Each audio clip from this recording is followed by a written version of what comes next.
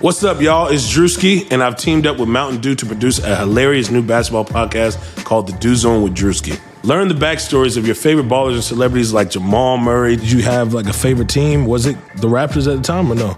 Was the Raptors even started around that time? Come on, bro. I ain't that old, fam.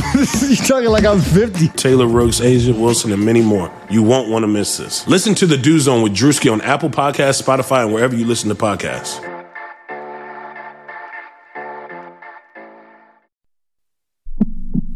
Sacramento. 3-on-1. Bagley the step. Bagley with the dunk. And you can put it in the book and send it to the left. There it is. Buddy Hield alone at the top of the Kings record book. Oh, I like to see Fox Force 5 in the open court. Fox into the lane. Oh, if you don't like that, you don't like Kings basketball. Oh. Welcome back to another episode of the Kings Post podcast. I am Brendan Nunez. We have Rich Ivanowski on here today as well, and we have a special guest with us. That is Sanjeesh, one of the writers for Sacktown Royalty. How you doing, man? Good. How about you guys? Doing good. Appreciate you taking the time to come on here and talk with us. No problem. Thank you for having me once again. Yeah, man. Stoked to have you here, Sanjeesh. We know that you've been writing a bunch of articles on wing free agents coming up this summer, so you're a great guy to have on here for this episode. I'm going to kind of explain what we're doing today. We've done it before with shooting guards and point guards, but yeah, we just want to break down the free agent market. This summer, it's coming up on us really fast, less than a week away, and it becomes kind of arbitrary at times. Who's a small forward? Who's a shooting guard? Who's a power forward? It gets really, the lines blur a lot. But I put out a tweet with the list that I'm working from myself. If you guys want to use that list, that's great. If you want to throw some guys on there that I categorize as a shooting guard or a power forward, that's totally fine too. But I figure what we'll do is kind of just work top down from who we think the best players out there are, and down to the minimum or near minimum guys. And I figured that we could start with, we mentioned this last episode, working with the idea and the assumption that Harrison Barnes would be back. Maybe we can talk on the money a little bit with you, Sanji, see what you think. But what we've thrown around on bringing him back would be a 4-year, $80 million contract, and we explored on even potentially going upwards of that or maybe a bit below. Does that sound about right to you for a Harrison Barnes contract this offseason?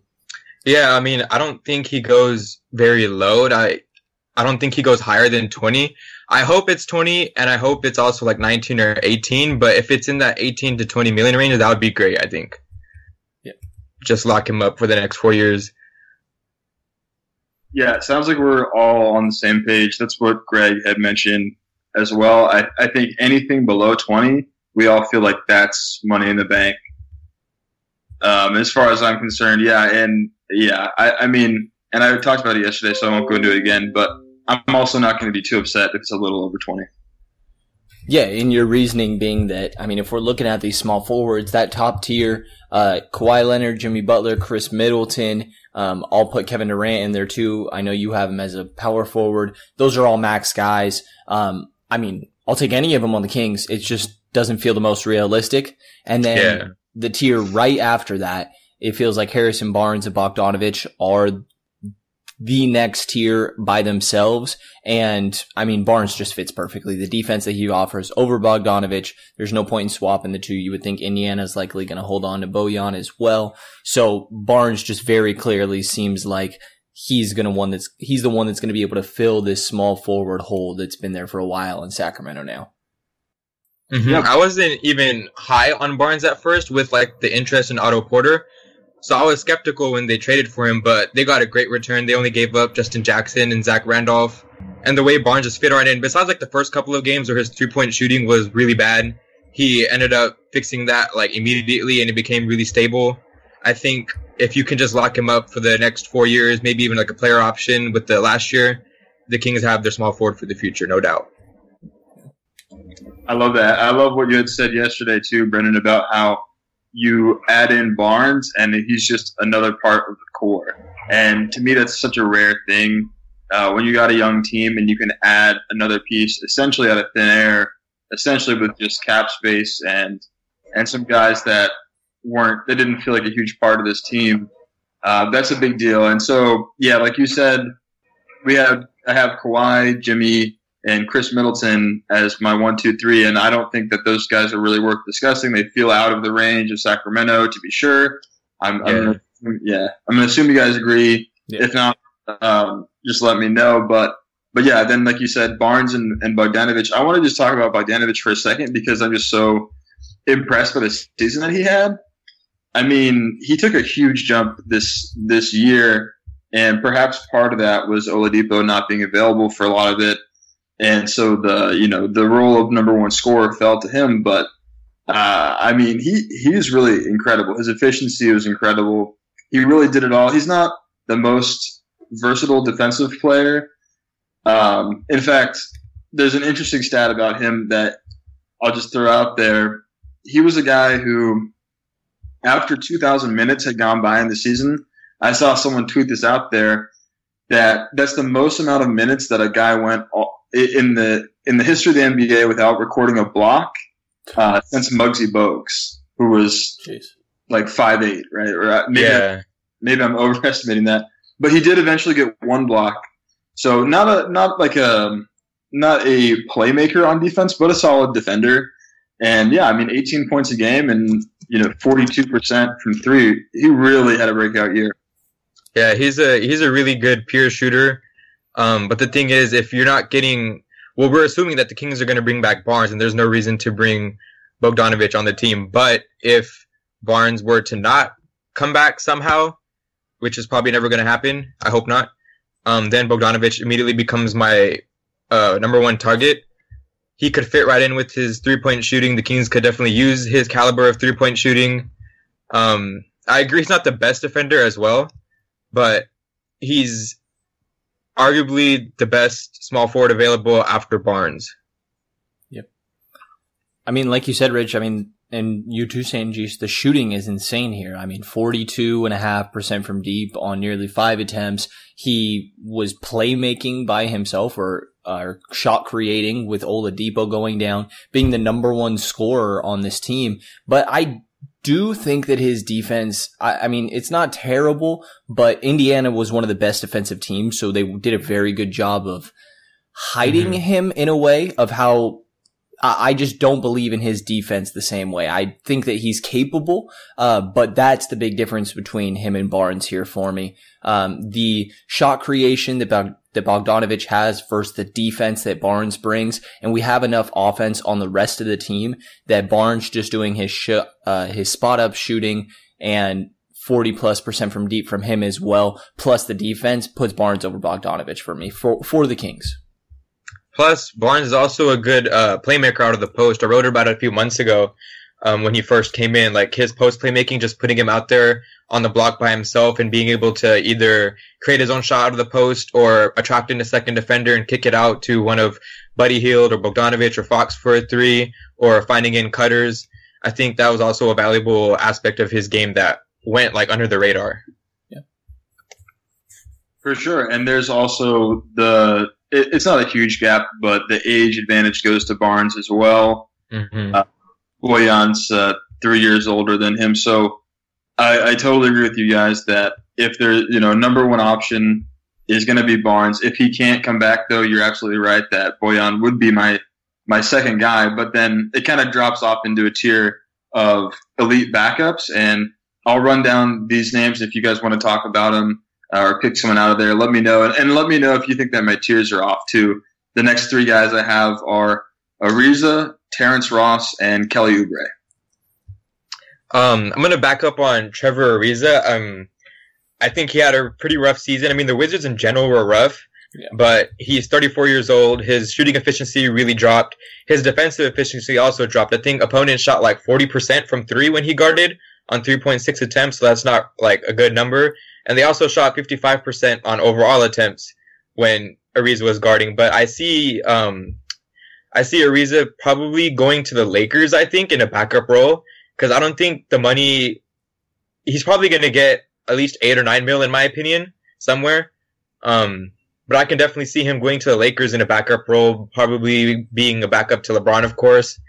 He's a versatile 2-3-4 guy who can defend all those three positions, but I don't think the Kings could use a 34-year-old that is not as good as he once was on both ends of the floor. Yeah, I'm the same way with you here. And I had difficulty determining, was his defense down just because there was no reason to really have this intensity playing in Phoenix and Washington, two of the worst teams in the league, or was he just slower? I mean, he wasn't moving his feet laterally. He would fall asleep on help defense, but you almost, with him being such a proven defender and 3-and-D guy veteran, you almost want to give him the benefit of the doubt that just because he was on these teams, the effort level wasn't there. I agree with you. I think that, especially in the Lakers, Ariza makes a lot of sense there. And that price range feels about right. It could even go higher because we are talking about how hard it falls off. And those three guys that Rich mentioned, it does feel like this next tier to me. And then after that, you take even another step down and then you get really ugly really fast. So I think that some of these small forwards are going to get more money than what their value might be just because some of these other ones are not available. I see Ariza and really also Terrence Ross, Kelly Oubre as likely, I would view them as a little bit of an overpay, and I don't quite have the interest in these guys in the backup three role. Yeah, this to me, it feels like these guys are probably just above where the Kings want to look, assuming that they did secure Harrison Barnes back to that starting job, because you're going to be paying a premium for Ariza or Ross or Oubre to back him up. It does feel like those guys are more like low end starters than 6 men or something like that. But yeah, it's interesting because let me ask you guys about Oubre specifically, because I know that Tim over at STR has for a long time picked him as like the overpay of this summer is his projection for Oubre. So I mean, he's been putting up some of those big numbers, and based on what Tim has seen, he feels like it's a lot of empty numbers. But what do you guys think about that? I think like if you're getting Oubre is also like an inconsistent player, kind of in the sense of Willie. Like if he shows up, but sometimes he doesn't, and then you're not getting the best out of him. He was a really good scorer with Phoenix, but they also didn't have a lot of whole options behind Devin Booker and DeAndre Ayton. So it made sense that Oubre was that third main scorer as a small forward. They didn't have a good point guard either. He's not really proficient from three. I think he shot like in the low 30s. He is able to defend though. I saw that when opponents shoot threes on the perimeter, they shoot only 33.5% when he's guarding. I hope he stays with the Suns because he just seemed like a better fit there. He gives them a good scoring option. But he also probably does cost a lot. I'd probably say he gets 12 or 13 a year if someone tries to lure him over from a restricted free agent. But I probably bet the Suns match a reasonable offer for him.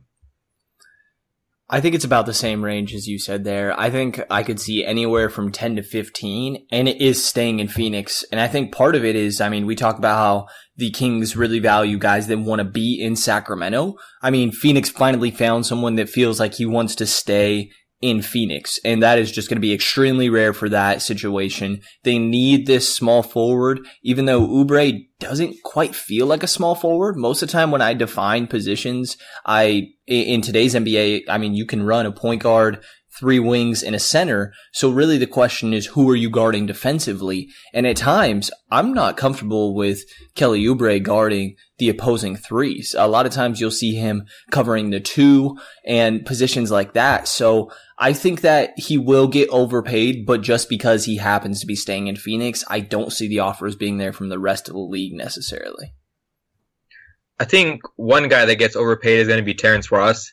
His numbers really stand out at you, and he's a pure 6-man. He didn't start a single game this year with Magic. He was also, surprisingly, he had the second highest usage rate in Orlando, and he came off the bench. He had a 23.9% usage rate behind Vucevic, of course. And then Aaron Gordon and Evan Fournier were right behind him. If he were to come to the Kings, he obviously gives you 15 points a game off the bench, but I don't necessarily think he will get that exact number or close to it because of how many options the Kings have with Fox, Buddy, Bogey, Barnes, Bagley. Then how much do you give Ross, especially off the bench? but he would be a really good scorer off the ball. I think he's like a 38% 3-point shooter. He can create his own shot. He finishes at the rim. He's an athletic guy as well, and he's a pretty good defender too, despite being listed like 6'6", 6'7", I think. But the thing is, he can't guard the 4 position, which I think the Kings would probably benefit from, rather than another guy who defends the 2 and 3. But I'm betting that Ross gets overpaid this summer. You know, I would argue that I don't think his defense is there. I feel like he's very close to a black hole on the defensive end, honestly. I mean, the offense is amazing. He's got the nickname of the Human Torch in Orlando for a reason. When he heats up, he can take over an entire quarter with his scoring. But those guys just don't really interest me unless you're really offensively deprived. But that's not the Kings. Like I said, between Barnes and Bogdanović, I want a little bit more defense here. And I don't feel like you're getting that from Terrence Ross at all. I know you're a little bit higher on him here, though, Rich. And Tim Maxwell, that's one of his guys that he really likes as well. What's your argument for Ross? I think a big part of the argument is positional scarcity, because really I'm not super high on him. It's just when we're going through the options at small forward, and we also talked about him as a shooting guard in the shooting guard podcast as well, that episode. It's just not a ton of options. I mean, you get past, as far as the wings go, once we got past the elite guys, then got past, Brogdon and Danny Green as shooting guards, and now Barnes and Bogdanović as small forwards. It's just like these positions dry up so fast that I struggle to find other guys to talk about as potential starters or even 6 men, that type of a role. I think Ross absolutely has that pure scorer ability that if your second unit needs a boost offensively, he's a fantastic guy to sign. And there's an argument to be made for the Kings that they do need more scoring off the bench, but again, like if the price tag is $15 million a year, there's definitely better places to put it in my mind. Yeah, especially you don't want your backup small forward to be getting like the second most amount of money on your team too. Especially when the starting small forward gets the most. Yes. But for all 3 of those guys, just to check price range, I think that it could vary, but it's going to be, I could see 10 million up to what you said, probably 15 million would be close to my max for them. If someone pays Ariza 15 million, they're not smart. Yeah. I mean, I don't know. Like he a 1 year? But he got a 1 year, $15 million contract last year, and I could see a team being like, listen, we know you mailed it in. It was the Suns and the Wizards. Come back and give us.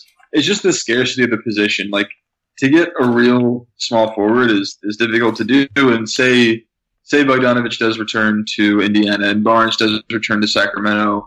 The teams that miss out on Kawhi, Jimmy, and Chris Middleton, if they're looking at their roster like, man, we really need a 3-and-D wing. I don't know. I could see it.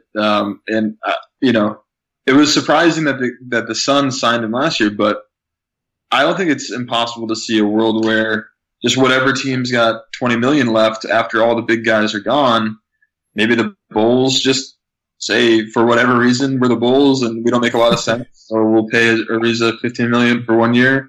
That would be bad. They have Otto Porter too. Yeah. Getting a lot of money. I mean, kind of what it is that these teams with a lot of money have these dreams of getting these top tier guys like Kevin Durant, Kawhi Leonard, Jimmy Butler type players that if they strike out on those, what's the point in getting a serviceable guy right now that if you don't have goals of a championship, like him signing in Phoenix, I understood it as a veteran presence, sure, but that doesn't make sense for what Ariza should be next year to me. One team that does kind of interest me there with a little bit of money that I think they could strike out on big guys would be Dallas. They're looking at like 46 million they're going in with. I mean, they got to re-sign KP, but they have been linked to, Kemba Walker, Chris Middleton. Likely they strike out on those. I could see a Trevor Ariza maybe getting some type of contract there. So I think that that's there. If we were just talking you're looking for a backup 3, is there a certain amount of money that you're looking to spend? I know it values based on what you're getting, but does it feel like there's about a value range that you're looking to spend on a backup 3? It kind of depends, like, on who's available. I personally probably, like, I'd be okay with a 10 million plus guy depending on who that guy is. Like, if it's Terrence Ross who you're signing, then I'd be okay with him getting at least 15 mil, I guess. It's not the worst thing in the world. But ideally, I like a guy in, like, the 10 million less range because I just don't want to overpay or pay a lot for a backup small forward. Yeah, I think that it's probably going to be this next tier of guys that it's hard to predict exactly how much money they'll go for. I have down here, this is my $5 million tier, but I could see. So Greg told us yesterday just to tack $2 million on to everybody. It's just a general rule because free agency always surprises him. Mm-hmm. You could even really rename this tier the $5 to $7.5 million tier, something like that. But are you currently paying off student debt? Interested in improving your financial literacy or looking for new ways to earn income in today's ever-changing digital landscape? Well, on the Talk Money with Mesh Lakhani podcast, Mesh will follow paper trails, chat with experts, and break down complex ideas to bring clarity to the mystical financial phenomena. Each episode will be filled with compelling stories covering a broad range of subjects, from buying Bitcoin, dealing with student debt, and everything in between. Listen to Talk Money with Mesh Lakhani on Spotify or wherever you listen to your favorite podcasts and learn how to spend, invest, and earn for today's economy. The next 3 guys I have on this list are Reggie Bullock, James Ennis, and Thabo Sefolosha. And just before you guys hop in on any of these, I grouped them together because I felt like Bullock is a really strong offensive player, and Sefolosha is a really strong defensive player, and then I kind of have Ennis as kind of a little bit of both, where he's more of a two-way guy, but not really outstanding in either. So this is my kind of mid-level type guy. This is my middle tier of guys before we get into sort of the $4 million, $3 million range. I like Reggie Bullock out of this tier the most. I wrote about him. I think it was the second wing I wrote about. I also offered him like in the 7 to 7.5 million range just because he's a really good shooter. I think he was 38.8% around that range, or 38%. If the Kings can get that off the bench, that would be really useful, especially as a low usage guy. He was a starter with Detroit, averaged some career highs. He had some really good chemistry with Blake Griffin, one of their best shooters as well. But then he got traded to LA and his numbers dipped because LA was just a whole mess towards the end of the season. But if you can get Reggie Bullock, I'd offer like a 2 or a 3 year for at least 7 to 7.5 million a year. I think that would be a pretty good deal as a backup small forward. I do like Bullock. I think that he does feel a little bit undersized to me in that 3 spot, but I think that he can get it done. I do like the 3 and D. A question I want to propose to you guys is that what really is the difference between James Ennis and like Trevor Ariza? I mean, Ariza has more prestige to him and has been through more, I guess, more of a veteran, and you could say more strength there, but I really don't feel like the shooting is all that different. I mean, last year it was 2% better for James Ennis, given Ariza did have a down year from deep. And I guess you can say the defense is better on Ariza, but how much different is it really between those players? I think that Ariza has done it for longer and proved it. And he's also has 102 playoff games under his belt, Trevor Ariza. And I don't know how many Ennis does. I think he's got a couple, but I don't think he's rocking the triple digits. I can pull this up. He's got 17. So yeah. I think it's just that experience factor. Okay, totally fair. But in regards to, on-court production, I think that I really would be very comfortable with anybody in this tier. I like Sefolosha, like you said. There's defense there, but he also is capable of hitting that 3-point shot, even though he has some health concerns compared to these other guys. I really feel like this is the tier where it feels very realistic, and I would be extremely comfortable with landing any of these 3 guys in that backup 3 role. Yeah, Cephalosha is an interesting one because he does have health concerns. He's also 35 years old. I think he played like 12 minutes a game with Indiana. He was a 40% three-point shooter as well, but it was on minimal attempts. And also, when shooters shot three-pointers against him, they were only 23.6%. But again, it was like on one attempt a game almost, so it's not like the biggest sample size, but I think he would be a really good bargain if you can get him for $3 to $4 million, maybe for like a year at most, maybe, because he's already 35 years old, so who knows if he can keep it going for long, especially with his previous health concerns. Yeah. He actually shot 43% from deep last year. I did not realize this. That's insane. I mean, over 50 games. I also didn't know he had an all-defensive team, 2009, 2010. I would really like Cephalosha for this team. I think he brings it on both ends. He's a totally like elite defender still. I mean, again, like you mentioned with Ariza being 34 and Thabo being 35. But like until I see them really fall off, I really think that sometimes great defenders, they're just like so smart and they make the right decisions so frequently that it's not so much their body falling apart. Like you had mentioned with Horford as well yesterday. If you want a guy on the court that's going to make the right decisions, you know, that's something that I think is worth like $5 million a year.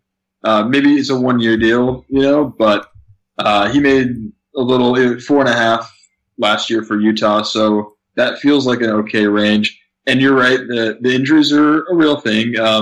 Ennis also, he hasn't had as serious of injuries to my recollection, but it's more nagging stuff. And Ennis has been like a perennial breakout candidate, and then he gets another injury. So that stuff sort of happens. And at this point, though, I think you try to grab him and you try to make him maybe a non-essential part of the team where you don't feel like you have to rely on them for 20 plus minutes a night, but you kind of can conserve them and hope that they're healthy for a playoff push or something like that, you know, situational like that.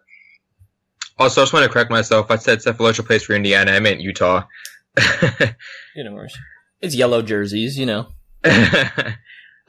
You know, one other guy that I want to throw in here, I know you have him listed as a power forward because he played that a lot in Brooklyn with all their crazy amount of wings, but I feel like DeMarre Carroll really fits this tier and belongs in the same group. What are your guys' opinions on that? I think DeMarre Carroll is probably going to get more money than the $3 to $4 million range. He is going to be 33 by the end of next season, but he offers like a really good veteran defensive presence, as well as being able to guard the 3 and the 4.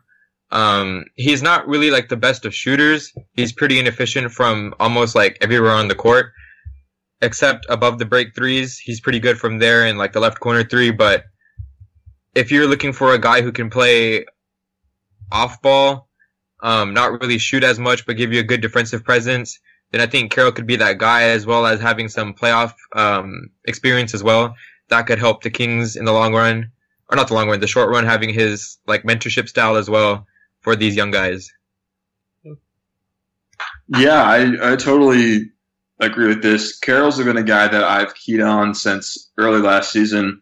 I thought that he would become an unnecessary part of the Nets team, and he slumped early in the year too, and I was trying to get him off the Nets and onto the Kings. I thought that some second rounders would be able to grab him as an expiring, or perhaps even he was a pretty similar salary with Zebo. So I was thinking we don't even need to take out any money, just try to swap Zebo for Carroll in a couple of seconds. I thought that might have gotten it done, but he figured it out by the end of the year, really picked up his shooting really well.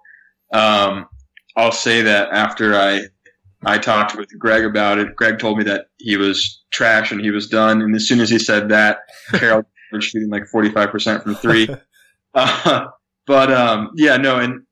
as far as the position, he's one of those guys that's like so completely on the borderline. I almost wanted to put him into both categories, but I use Basketball Reference to make this list, and they have him as power forward. That's fine. I get it. Like he's getting less mobile each year, 33 years old, but absolutely is in this tier as far as money wise, as far as I'm concerned.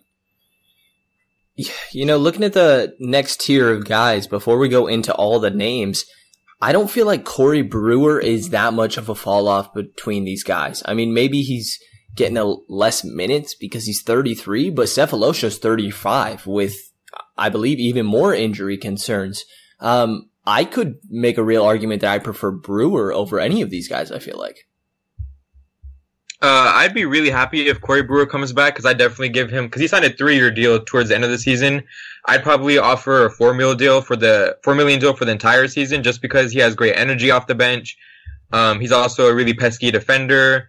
You don't have to give him a ton of minutes for him to be impactful with like him poking out loose balls or going after loose balls, like being the scrapper type of player that he is. But he doesn't really offer like the shooting aspect. But it's not like the biggest deal if you can get him for $4 million a year. If you do bring back Brewer, I'd like him to be like an end of the bench guy, which means that you'd probably have to get a little more of an upgrade to be a backup that gets more minutes. But if you bring back Corey Brewer and don't sign any other backup free agents at small forward, I'm totally okay with that. I'm totally fine with that too. I do think that he's just a little bit below guys like Dabo. I mean, Dabo is just so elite at defending, in my opinion. Defending the three, that Brewer is very, very good, but just a little step below. And then, you know, Bullock and Ennis are still in their 20s, so that's kind of why I separate them out a little bit. But Brewer, you know, if he has a good year, if he stays healthy, he could give you just as much impact. It's kind of like, you know, Brewer being at the top of the next tier for me, and knowing that he's already been in Sacramento, that we would just, if there's a way to just keep him around. Yeah, I totally get what you're saying. We're just as happily have him than the guys that we just mentioned. And I do agree with you. I think that those three that we had mentioned, the Bullock and Sefolosha, are a tier above Brewer in regards to money, but in what they bring to the Kings, I feel like I could justify having Brewer over those three guys, or in place of. And then this next tier of minimum contracts, just to compare, like, there's guys like Brewer, Vince Carter, and then also Stanley Johnson, Hezonja, Layman. Do you have a preference between if you have an opportunity to get someone that has high upside versus a veteran presence? I just wanted to, let me hop in to explain why I've even got some of these guys in here. A lot of these guys, I think the cutoff is around, Vince Carter, Corey Brewer. I threw in Lance Stevenson because I know he's a favorite of yours, Brendan. What? No. That's not true. Those are like, and then I felt like I had to throw in all the younger guys too, as just on the list as someone to consider for a little bit above the minimum, because there still is some upside. So that's Mario Hezonja, Jake Layman, Stanley Johnson, Wayne Selden, Dorian Finney-Smith, and David Nwaba. Sorry to cut you off, Sanjesh, but just to... No, that's all good. Yeah. One guy that I think is probably a little bit above this tier, he's not proven, but I did write about him, and his name is Daniel House. He's a really good 40% three-point shooter. He only played 39 games, I think, this year for Houston, but he instantly became a fan favorite because he offered the Rockets some versatility at small forward. He also played, I think, like 40% of his minutes at power forward this year, so that aspect of his game is there.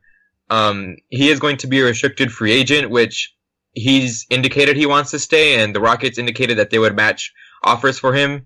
So I'm not sure how much I would really offer. I'd probably want to do like a $7 to $8 million a year, because he's a really good 3-point shooter. He can get to the rim on isolation plays. He's a really good energy guy on both ends of the floor. Despite him not having like the standout defensive numbers, he can still guard the 3 and 4 off the bench. I'd put him in the tier. He's probably a tier in his own, maybe below Oubre, but above Bullock if he is more proven. But since he's not really proven, I'd put him in the same category as Bullock, Ennis, and Sefolosha. But if the Kings can get him, I'd be really, really, really happy with that. Yeah, that's an interesting one. And you mentioned he's restricted, but it's not like Houston has money to be thrown around. I think that if you did have him in that range that you're talking of, that I just don't see Houston offering that same amount. And I know that part of the reason he's a favorite there is because he's from Houston, Texas, went to Texas A&M and all that. But he is a very serviceable player. Like you said, I mean, anybody that's shooting plus 40% from deep on, 4.6 attempts per game. And when you play in that Houston system, in order to succeed there, you have to know your role and accept that role. And he very clearly fits that. That's a very interesting guy. I hadn't fully considered him here. I would be very intrigued and interested in bringing him to Sacramento. Yeah, he's a 3-point shooter. He's like Green on like almost every single 3-point area, and above league average on every single 3-point area. He's not a mid-range guy. He only took one mid-range attempt outside of the free throw line. He's also a 61% finisher on the rim on 69 attempts, which is nice. I think if you can somehow lure him over from Houston, that would be a really, really good move for the Kings. Underrated move. That's a good one. That's definitely an oversight on my part. Definitely an oversight for me to not include him here on that small forward list, especially I personally would probably put him in that Vince Carter, Corey Brewer, like the 3.5 million group with really the real group would be with the younger guys like Hazonia, Layman, Johnson, those guys, because most of them are RFAs as well. My only concern with House is that we hear so much about sample size, and while he definitely did do it, you know what I mean? While he did what he was supposed to do, it's still only so less than half the season, 39 he played. You know, I have no doubt that he's a quality player and deserves a little over the minimum. My only fear is that if he were to go to a team that doesn't have James Harden with like the gravity that he does, you know, pulling defenders away and towards him, that to a more, you know, not like he's not going to turn into a bad shooter all of a sudden necessarily, but if he turns into a less exceptional guy on a team that doesn't necessarily have, you know, the best scorer, best offensive player in the league, I probably wouldn't want to go out and give him like $7 million or something. Yeah, that's completely fair. The only thing is, like, I just kind of want to, if I were to offer him something, I would want to offer enough where the Rockets are like not lenient, but the Rockets are iffy on matching the offer, because I'm really high on House for some reason. And just some other stats to throw out there. The Rockets were a plus 10.5 per 100 possessions when he was on the floor, which was the highest mark on the team, even though it was only 39 games. Also, his shot completely abandoned him in the playoffs, but on defense, opponents shot 4.3 attempts a game from the perimeter, but they only converted on 20% of those attempts when House guarded, which I really liked. And, you know, interesting, since we're talking about Houston, I mean, Houston traded away James Ennis practically just to clear his contract and then gave most of those minutes to Daniel House. So I think there's something to be said about that. It's a great point.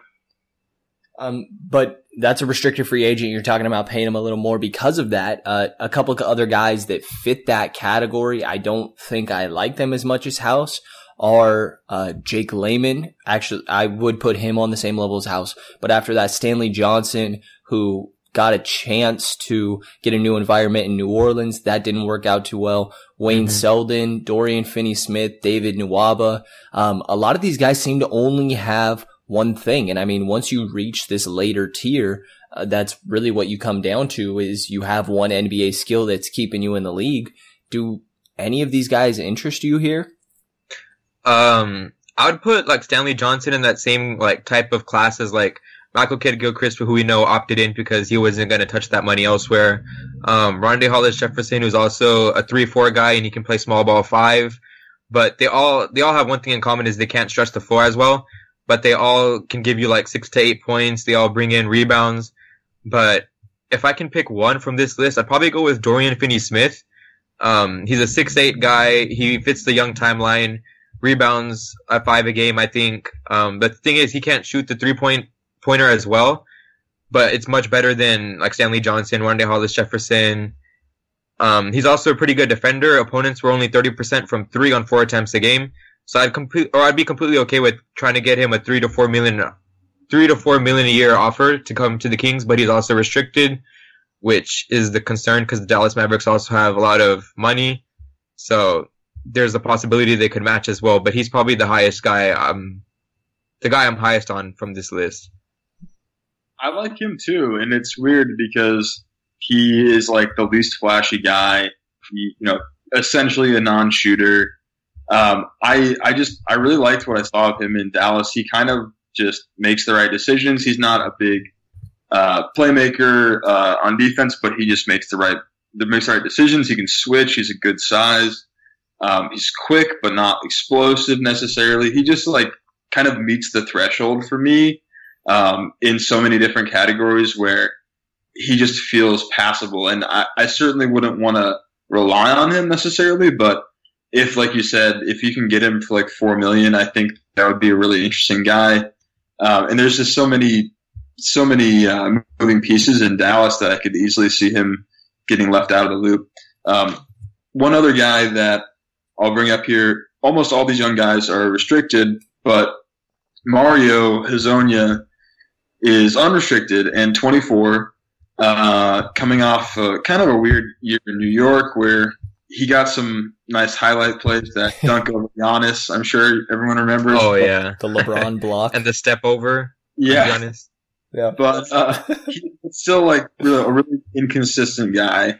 I wonder if, but there's been interest. I mean, it's been reported that he was a guy that the Kings were interested in. So I don't know if that still exists this year. I could see it kind of going either way. Maybe they feel like he's super cheap and they could grab him for, some pennies, or maybe they didn't like what they saw in New York and they've moved on completely. But any interest in Mario Hezonja is kind of like a third draft at this point? I personally wouldn't target Hezonja. I mean, his best moments came from the point guard when he posted a couple triple doubles, I think it was, when he ran the point with New York for some odd reason. He does have a 6'8" frame. He's not really the best of defenders. He hits threes at a really bad rate as well, so I'm not counting on him to stretch the floor. I mean, I just wouldn't offer, in my opinion. I don't think he's much of a good fit for this team. That's my stance. Yeah. I mean, I've said it a couple times. I really value a veteran, and I would rather have someone with a little bit more of a presence in that way, almost some mentorship in a Corey Brewer, Cephalosha. I think that Jared Dudley could be mentioned, even though I understand him being more of a 4 probably. I value that a little bit more, and that I think that, if we want an upside 3, then maybe Justin James is filling that spot. And I don't see just giving the opportunity and amount of minutes to Hezonja for there to be a chance for him to, quote unquote, break out. I think I read that Vladi sees Justin James as a 2 who can also become a guy who plays minutes at the 1. I believe reading that, but that's interesting because he's not necessarily a 3 in my eyes because he doesn't have the body build. He's pretty thin, but so is Corey Brewer, and he can defend the 3 in my opinion. But I'd rather give Justin James the minutes at 3 if you're going to give him that than what you're going to get in Hezonja. What do you think of Jake Layman? He's only 25 years old. He ended up, once he worked his way into the starting role in Portland, he ended up with 33 total games started, only 32% from deep, but it started looking better towards the end of the year.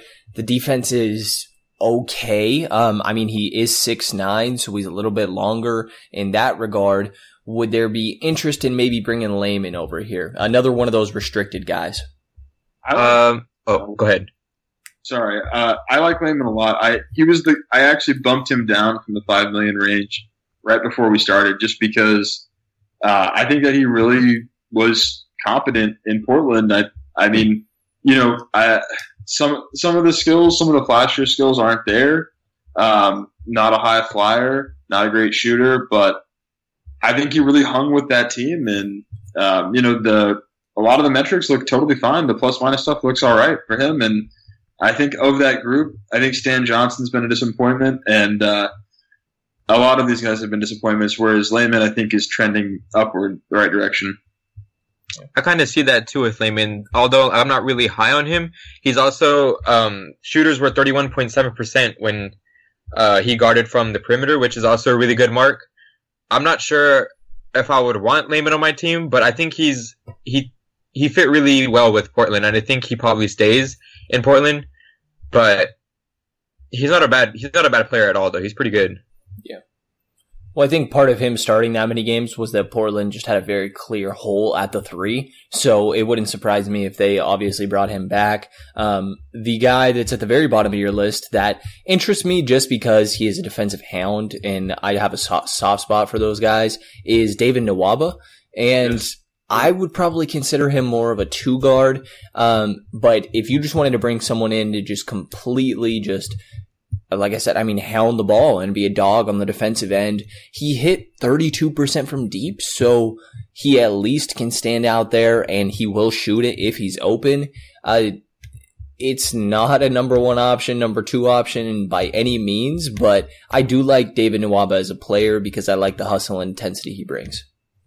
I remember Richard and I wrote about him last year when we were looking at small forward targets, and they eventually got Cleveland eventually got him, but I'm not high on Nwaba because he has a 6'4" frame, so I don't know why he was playing small forward a lot, which I think he had 70% of his minutes come from the small forward position.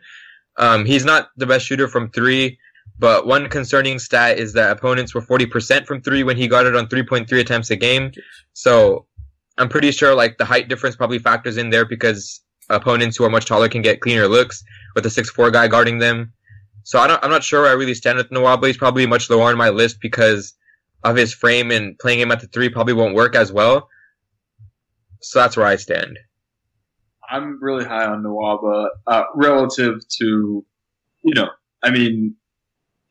when I say I'm high on him, I'm saying that he deserves more than the minimum. Essentially, at this point, he's not a guy who's going to get over $5 million in a contract, even if the team is super high on him. I think that he's a tremendous defender. I've seen him, it's only a couple of possessions, but I've seen him shut down some of the best players in the game.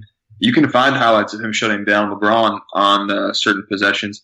And yeah, he's 6'4", but he's got a 7-foot wingspan, and he just plays tough, and he's incredibly strong, and he'll surprise you.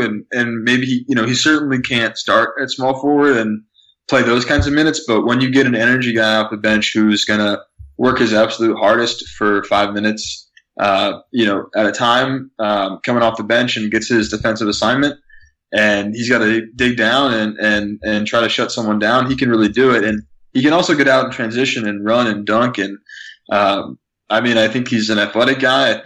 I think that's kind of his technical skills are not incredible. Not a great passer, not a great shooter, but. I'm not, he also doesn't have necessarily the best IQ, at least offensively, but like you've mentioned, Brendan, you got a soft spot for these guys that give 100% effort, on defense. And this is a guy that would absolutely do that. So, I'm not in love with Nwaba as a target for the Kings necessarily, but if we're talking about, having to cut a 2nd round pick for him, I'm open to that. The King's Pulse podcast is recorded and hosted on Anchor. It is the easiest way to make a podcast, and it is 100% free. It gives you everything you need to record, edit all of it so it sounds smooth and professional, and upload it all from your phone and or your computer. They distribute your podcast to every major platform. They give you an opportunity to make some money in the process as well. Download the Anchor app or go to anchor.fm to get started. The King's Pulse podcast is now available on the app Podcoin. That is an app where you literally get paid to listen to podcasts. Our podcast is on there. There's plenty of other great content as well. How it works is for regular listening, you earn 1 Podcoin every 10 minutes. There's bonus podcasts as well that will include the King's Pulse podcast that you earn 1.5 Podcoins for 10 minutes. And there's also streak listening where you can earn up to 2 or 2.5 per 10 minutes, and you can put those Podcoins towards gift cards and other prizes as well that have a cash value. Be sure to download Podcoin and listen to our podcast and the rest of the podcasts that are on there as well. What do you guys think about Rondé Hollis-Jefferson? Personally, I think that being a non-shooter and not being athletic, those if you can't hit stroke from outside and you aren't gonna really dog somebody on defense and you're not really gonna be high flying and really crushing a transition game, I'm not sure the fit for the Kings. He's got the right size, and then that's kind of where it ends for me. And we had Anthony Puccio on our podcast a couple weeks back, and he said that he was really the odd man out in Brooklyn this year. So I personally am low on him.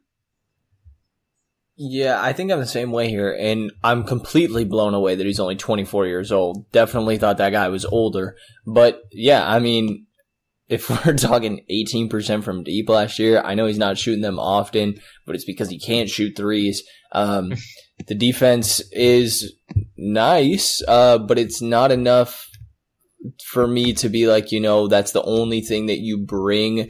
So I'm willing to offer him that contract. I think that as a third string small forward, that I could have some interest there if he was thinking minimum, but it's nothing that jumps off the page at me that if, we are going to do this exercise of having 3 offers, Hollis-Jefferson doesn't really cross my mind. Yeah, probably the same thing there. I mean, the 18% from 3, I know it's minimal attempts, but that's still like a pretty scary number. He is pretty versatile. He can, play the 3 and 4 with that size, and I think he played small ball 5 at times in some lineups. But it's just not there for the Kings, in my opinion, for a good fit. So I've also got at the end of my list, I got guys that I didn't even include. I'll just throw out there because the small forward position is so incredibly necessary to have just bodies. You know what I mean? I'm down the list of guys that didn't even make the cut from my list, and if anyone jumps out to you, let me know. I'll kind of do a lightning round here. I have Gerald Green, Luol Deng, Darius Miller, Wilson Chandler. Those are guys that I think will still be in the NBA next year. They're all vets. And then I heard that Furkan Korkmaz is going back to Turkey, which is a bummer because I would have liked to see him on the Kings, only 21 years old. And then there's a huge there's 2 other guys, Justin Anderson and Timothé Luwawu-Cabarrot are also unrestricted. And then there's a huge group of guys that are on non-guarantees that if any of these guys are cut, which I don't know if they will be or not, it's kind of hard to tell. A lot of them, I'm thinking probably not, but if any of them are cut, I would like to see them get the last spot on the Kings roster. Big list coming here. Glenn Robinson III, Derek Jones Jr., Travion Graham, Svi Mykhailiuk, Semi Ojeleye, Dwayne Bacon, Sindarius Thornwell, Dylan Brooks, Damian Dotson, Abdel Nader, Royce O'Neal, Alfonso McKinney, and Ryan Broekhoff. I think one guy from your earlier list that I would probably be a little bit interested in would be Wilson Chandler. If you're looking for a veteran presence, I think he would definitely fit that bill. He only played 51 games this year, but he can play, his size allows him to play power forward and small forward, which he did with, both the 76ers and with the Clippers. When he was with the 76ers, obviously he wasn't like a main option over there with Ben Simmons, Jimmy Butler coming in, Joel Embiid, but he was also a 39% 3-point shooter on 3.3 attempts, which I think could benefit the Kings off the bench. Gives you some versatility there. Also, he averaged 4.7 rebounds, which the Kings could probably use off the bench as well. I probably would place him in the tier below the James Ennis Bullock tier. So if Wilson Chandler gets like a really cheap deal for the Kings, I don't hate it at all. Yeah, he's definitely, him and Gerald Green were the 2 names that stood out to me. And I do think that Gerald Green, being from Houston, loves being there on that team, but Chandler offers a bit more defense than Gerald Green does, but I like the shooting and scoring that Green offers. He's older, but he's still an extremely athletic guy. He has been his entire career. Those 2 guys do interest me. I think that I wouldn't be upset, and I could see them having a role as maybe a third, like I said, a third small forward on this team. But I'm fairly confident that if we offered Brewer the right contract that wouldn't cost too much, that we could get him in that third spot. And I definitely prefer Brewer over those two. Yeah, I'd probably pick Corey Brewer over those two as well. Just because, like, the few games he's on with the Kings, he fit in really well with his energy. I like him to shoot the three a little bit more. I know he pump faked a lot and try to drive in and create plays like that. Sometimes it worked, sometimes it didn't. But if he can let it fly a little, he was making some of those threes. And also that little, I think he scored 10 points, I believe, or 11 points in that Warriors game, to get the Kings back in it. I thought that was a really good, promising stretch as well. Obviously he's not going to average that in a game, on a game to game basis. But if he can just let it fly more often than pump faking, I think he could also make some minimal noise from the backup spot as well. And I think that we can move into the sort of contracts that we would offer. So correct me if I explain this wrong, Rich, but we're going forward with, and we'll assume that we have Barnes back. So we're looking at this backup small forward position. But if you had one contract that you could offer, it's not guaranteed to accept in any sort of way, but you only have one offer you're allowed to put on the table for any of these small forwards. What is that contract, years and money, and who are you giving it to? Starting with me. Feel free. So are we going to assume that Barnes is retained for the purposes of this? I think we should. Okay, so assuming Barnes is retained, and then we're talking about backup small forwards. I'm gonna start with that Bullock and his Sefolosha tier, and I think that based on what I've read from Sanjish and from what he's talked about today, I think he's really won me over on Reggie Bullock. I think that there's no amount of shooters that you can have on your bench. Adding another shooter to the bench, I think that his game's pretty limited in that. He's not going to give you a ton of defense. He's probably not even really a small forward in terms of who he can guard. I just as a guy who can run off screens and spot up, I'll take Reggie Bullock at 3 years, $20 million. You want to take second here, Sanjish? Just one offer or multiple offers? Just one now, and then we'll go through a couple after. Just one. But your first one, yeah. Let's see. If I can pick one guy off this list, I'd go after Terrence Ross, and I'd give him 3 years. Let's see, 3 years. I'll give Terrence Ross 3 years for $40.5 million. And that's just looking for a little bit more scoring off the bench, I would take it. Yeah, he gives you scoring in multiple ways. Just my concern is his usage rate. How efficient is he with the ball in his hands? Much less than it was in Orlando, but the scoring is definitely going to be there. Okay. I'm going to go with that same tier as Rich, but I'm going to go with a different guy. I'm going to go Thabo Sefolosha. And I really like the defense that he's going to bring. I think that being a mentor for some of these other guys and just being a smart defender rather than a capable defender is extremely valuable to have on your roster. I'm not sure exactly how much I feel because I mean, part of this is that you're overpaying a bit since you only have one offer. Let's say I'm giving him a 2-year, let's call it $17 million contract. Oh, no, I just think that's solid for a guy his age. I think he would take that in a second. Yeah, in a heartbeat. Yeah, and like I said, it's a little bit of an overpay, but you have some money to spend, and it's not going to lock you up long term or anything. I had Sefolosha, Rich, you had Bullock, and then we had Terrence Ross. Now, let's call it reverse order if we're going what your second option would be. I'm going to stick pretty basic here. I think I'm just going to go a Corey Brewer, just giving him a 2-year, $8 million contract. I don't think that he gets more than that, and I think that's enough to bring him back. And like we've said a couple times, I'm really comfortable with him. I think he definitely takes that as well. I'm going to go as my second option off this list. It would be Reggie Bullock.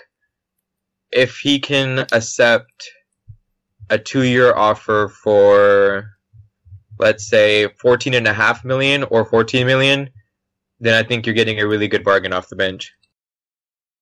I will go with. I'll agree with Brendan. I think Brendan and I are on the same page here. You know how much I love Corey Brewer, so I gotta give him love right there. And then maybe we'll go one final one here, and then we'll try to agree on a consensus top 3. Do you want to? We'll have you start on this one, Sanjeesh. You got one more offer that you're able to throw out there. Who are you looking at? I would pick Corey Brewer as my third guy, just as like a last resort option in a way. But just because I would really love House to be on this team, I'd give Daniel House. I mean, I wrote that I would give Daniel House like a 4 million or 4-year, 34 million. Like so, that's about 8 million a year. I down that to 2 years and 16 million. If he lives up to that contract, it would definitely be a really good, move. And you want to take second one here, Rich? Yeah, I'll just react to that real quick. That's interesting. A 4-year deal, I think, would be a little bit crazy for a guy with 40 games only, but I think that you're onto something there, and you could even go with a 1-on-1 and see if he wants to give him 1 year plus a player option of another year. And kind of give him that control because he hasn't had control for so long. I mean, this is the first time in his life he'd have control. I think he play for like $250,000 last year or something like that, prorated. Yeah. So yeah, I would be on board with like 7 million. What did you come down on? What was your total number? Like if I can really think about it, it'd be 2 years, 16 million. Yeah, I think that'd be interesting to give him a 1+1 at 8 million a year, something like that. I think I could get on board for that. Maybe a little less, but for my third guy, I'll throw a flyer out there. Not a guy I expect anyone to really get on board with, but I think that the interest in Mario Hezonja was real last summer. At least it appeared that way, and maybe that's dead and gone. But I know Vlade does like his Euros, and so do I. So I'd put a flyer on him, give him that same contract he got last year from the Knicks. I believe it was 1 year, $5 million. That's all you get, Mario. I'll offer you that 1 year, $5 million, and see if you can finally achieve that potential. But I don't know. He's got the size that I like, and if you could finally get it together, I'd be really excited for him. Yeah. Super Mario. And I think that part of my question earlier of do you prefer like a veteran presence or a guy that has potential upside? I'm definitely in the veteran presence here. And you said some team was going to be crazy to do it. I think that I will be the crazy team and that my third guy, I'm going to do a 1 year 15 at Ariza. I think that the Kings have some money that I really would like the presence that Ariza would bring. Rich, you had a good point of the difference between him and Ennis is an insane amount of playoff games. There's a championship in Trevor Ariza. I think that, just having that for 1 year and that also, I mean, when we're talking about trade packages, it is so difficult to find somebody that fits and is able to match contracts with a lot of guys that you would be interested in, and having one of those mid kind of range contracts salary wise really works for that regard as well. So I think that if you got to a point in the year where you realized you weren't getting the value in him, that you could also move that contract. But my third one, I'm going to go 1 year 15 at Ariza. Yeah, I was just going to say that too, as far as, if for whatever reason the Kings really struggle and they're out of it, early by the trade deadline, I feel like that was part of the reason the Suns picked him up too, is they felt that they could move him if they struggled. Yeah. And I got Oubre out of it. Yeah, I guess I did. Yeah. Happened fast. Yeah. That was a weird trade. The whole thing, it's so hard to deal with the Wizards, but I think that would be great. We talked about Danny Green around that $15 million range, and I don't think it's crazy to put Ariza in that same ballpark. So if we try to try to agree here on three different players, the one guy that was in two of our lists was Reggie Bullock and Corey Brewer. They were the only guys that were in two of the three. And Bullock was not in my list. Brewer was not in Sanjeesh's. I feel like I'm comfortable with including those two guys in our three that we would come away with. Anybody have anything to say against either of those two? I'd be completely okay with Brewer as my third option. Okay. Just if, like, say the Kings have, like, two top targets, if they both strike out and you bring in Brewer as, like, just like an emergency, well, not really emergency plan, but as your plan C, then that's completely fine. I got a proposition here. If you guys agree with it, it seems like if we do it kind of by the tiers, it seems like there was some interest among several of us in Ross in that $10 million range, then Ennis in that $5 million range, and Brewer in that maybe $3 million range. I'd sign off on that if you guys would. I'd probably want Bullock over Ennis. That's the only one. Oh, I'm sorry. I totally meant to say Bullock for whatever reason. Okay. Yeah, Ross, because you and I both like Bullock. Bullock was my first guy. So yeah, Ross, Bullock, Brewer. That's fine for me. Yeah, I can do that. I mean, with shooting guards, you had to talk me into getting Terrence Ross on my list. I'm just not huge on him. I would prefer Ariza over Ross. But for the sake of this, I can agree to Ross. I wouldn't hate him in Sacramento or anything like that. So I'm good with that. Done. All right. And I think that is going to do it for this episode. Is there anything else that you guys feel like we want to touch on? Anything that we maybe missed out? No, I don't think so. I think we're good. Plug yourself, my man. Where can we read your work? What do you got? What are you cooking up for us? I'm not really sure right now. I wanted to write about more wings, but I'm probably going to put out like my top 10 list soon. And kind of like what you did with the point guards, I might do the same with the small forwards. But because I've only written about 7, and Marcus Morris is also another guy on that list that I wrote about, came out today. I don't know if I want to write about 3 more because that would make it 10 wings I wrote about. I might just include like short analysis stuff on them. But I'm excited, man. Hopefully the Kings can really hit a home run on this free agency than they did with the draft. Awesome. Thank you so much for coming on, Sanjeesh. We're going to definitely have to have you back. Thank you. I mean, if you guys do the center preview, I'd be down for that too, because I've been looking into a lot of centers too.